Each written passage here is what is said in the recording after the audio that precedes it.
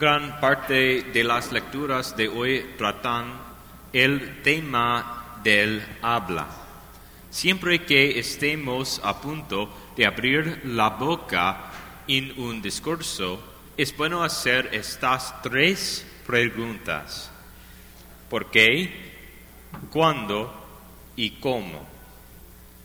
Para la primera pregunta, ¿por qué?, debemos preguntarnos, ¿estamos hablando para traer a otros a Dios o para traer a otros a nosotros mismos? Muchas veces nuestro discurso puede ser autorreferencial o, en el caso de los chismes, se utiliza la triangulación. ¿Conoce triangulación? ¿Sí? Ok. La triangulación es cuando la persona A habla de la persona C a la persona B, en detrimento de la persona C. Esto generalmente crea algún tipo de vínculo con la persona B, pero a costa de la persona C y su reputación. ¿Sí?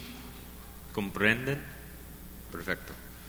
Otras veces, nuestro discurso es con mucha frecuencia una crítica y no viene de la caridad. Nos frustramos cuando vemos las mismas fallas en los demás que tenemos en nosotros mismos. Debido a esta frustración, reaccionamos exageradamente y dañamos a la otra persona. Esto es lo que Jesús quiere decir cuando dice: saca la viga de tu propio ojo antes de sacar la astilla en el de otra persona.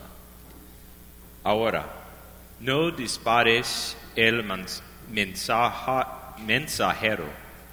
Ahora, a menudo, la causa raíz de entender mal el porqué, cuando en lugar de llevar a otros a Dios y edificar a la persona, en realidad los derribamos, la causa raíz es la falta de sentido de nuestro propio valor o nuestra inseguridad. A menudo nos sentimos deprimidos por lo que tenemos que afirmar nuestro dominio corrigiendo a alguien o chismeando a otra persona sobre las fallas de alguien para tratar de sentirnos cerca de otro. Pero esta es una forma incorrecta y pecaminosa de usar nuestro discurso. La segunda pregunta es: ¿cuándo debemos hablar? La respuesta es raramente. Muy a menudo, las personas están mucho más atentas a lo que decimos cuando hablamos menos. Esto es cuando permitimos que la sabiduría del Espíritu Santo dentro de nosotros nos guíe, mientras damos vueltas en nuestros corazones sobre varios asuntos. Hay una parte hermosa de la vida de Santa Joana de Arco cuando se fortalece y le revela al rey una gran duda que tiene. El rey duda de que sea el heredero legítimo del trono francés. Hay otro heredero en Inglaterra que parece tener la herencia para ser rey de Inglaterra y Francia. Solo el rey, Santa Joana y el mismo Dios lo saben. En un diálogo que San Juana tiene con otro, dice, primero, Joan of Arc is a saint in France and was the only woman the only person in the history of humanity to lead an entire army of a nation at the age of 17. No man or woman has done this since her or before her. And one of the things she had visions of angels and saints. And she knew a secret that the king had, which was a doubt, and it completely paralyzed him. And she knew that this doubt was foundless. There was no foundation. The doubt was he doubted his legitimacy to the throne of France. So he was paralyzed. There's another heir in England who made claim to both places, and he thought that man, instead of him, was the legitimate king. So he had this doubt that paralyzed him. And Joan of Arc knew this fact because she was dialoguing with angels and saints. And so she has a conversation with him. And the conversation goes something like this. Conozco el misterio, dijo San Joana, con tranquila confianza. Yo lo sé y el rey lo sabe, pero nadie más que Dios. Cuando lo vea, la contaré un secreto que ahuyentará su problema. Entonces él volverá a levantar la cabeza.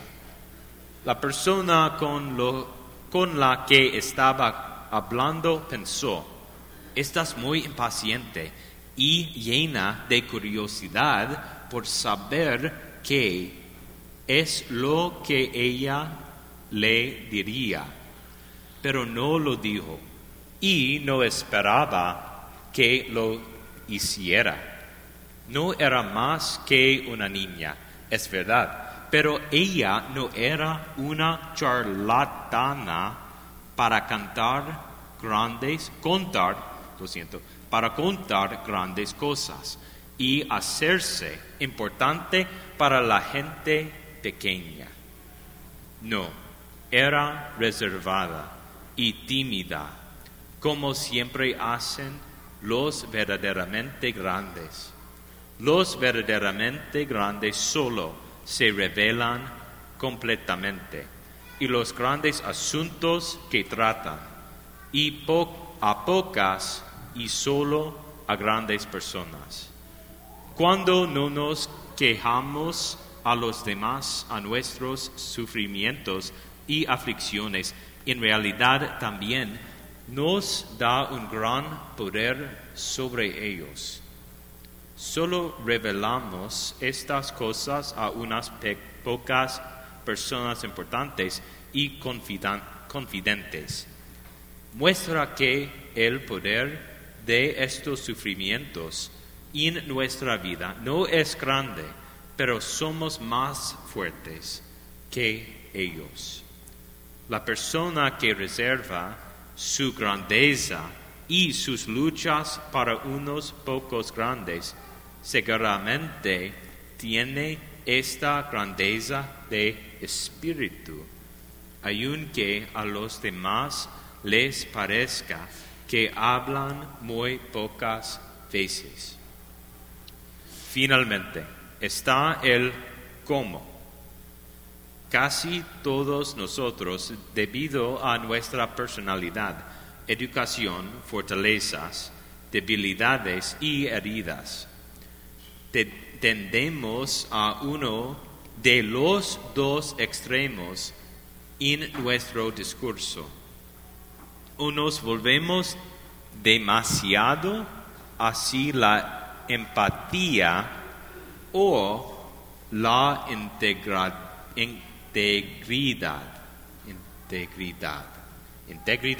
sí.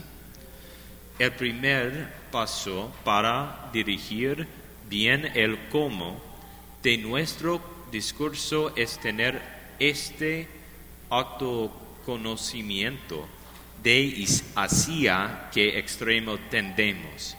La empatía es cuando escuchamos a otro y hacemos nuestros los estados emocionales de la otra persona.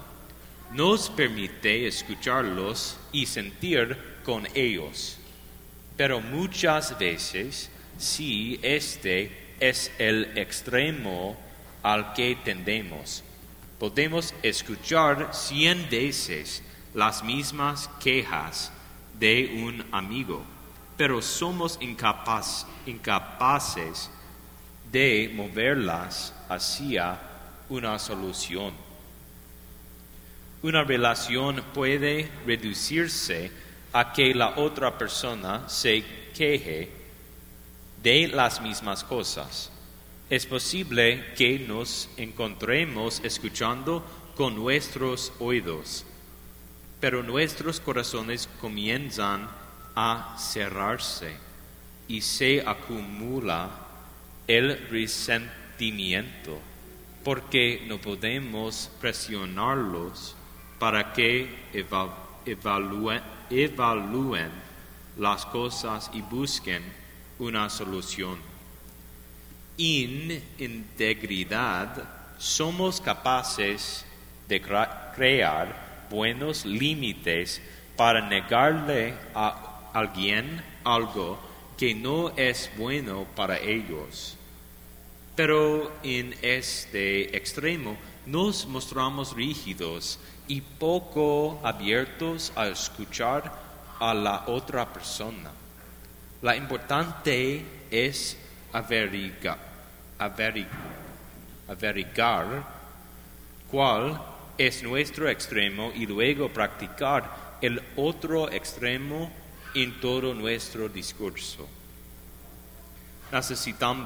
Necesitamos ambos, empatía e integridad. Puede ser difícil al principio, pero verdaderamente vale la pena hacerlo. Todo lo que vale la pena hacer, primero vale la pena hacerlo malo. Tomemos, por ejemplo, si su hijo o hija de 7º grado le pregunta con entusiasmo si pueden ir a una fiesta de pijamas. Is that what a sleepover is called in Spanish? Fiesta de pijamas? Anyways, haces las buenas preguntas. ¿Quién estará ahí? ¿Habrá supervisión de los padres? Pero ves que bajan la cabeza y miran hacia otro lado y dicen, no veo por qué eso importa. Y en ese momento te das cuenta de que han querido ser invitados durante tanto tiempo y que les vendría bien este impulso en su vida. Realmente querían estar con estos amigos, pero también sabes que no puedes enviarlos a una fiesta de pijamas cuando los padres no estarán. Así que dices, con empatía e integridad, veo lo emocionado que estás para estar con tus amigos y de que te inviten. ¿Cuál tal si recibimos a los mismos amigos en nuestra casa el próximo fin de semana? ¿O qué tal si vamos todos juntos al cine? Es importante contar con la supervisión de los padres, pero puedo ver que necesitamos encontrar una manera de que puedas estar con tus amigos en otro momento pronto. Entonces, has empatizado y establecido buenos límites en integridad. Finalmente quería cerrar con este hermoso extracto del capítulo 19 de Sirach, Eclesiástico, que resume bien nuestro discurso con los demás. Nunca repitas una conversación y no perderás nada en absoluto. Con un amigo o un enemigo, no lo denuncies, a menos que sea un pecado para ti, no lo reveles. ¿Has oído una palabra? Deja que muera contigo. Sé valiente, no te hará estallar. Con tal palabra el necio sufrirá dolores, como una mujer que dé a luz, como flecha clavada en la carne del muslo. Así es la palabra dentro del necio.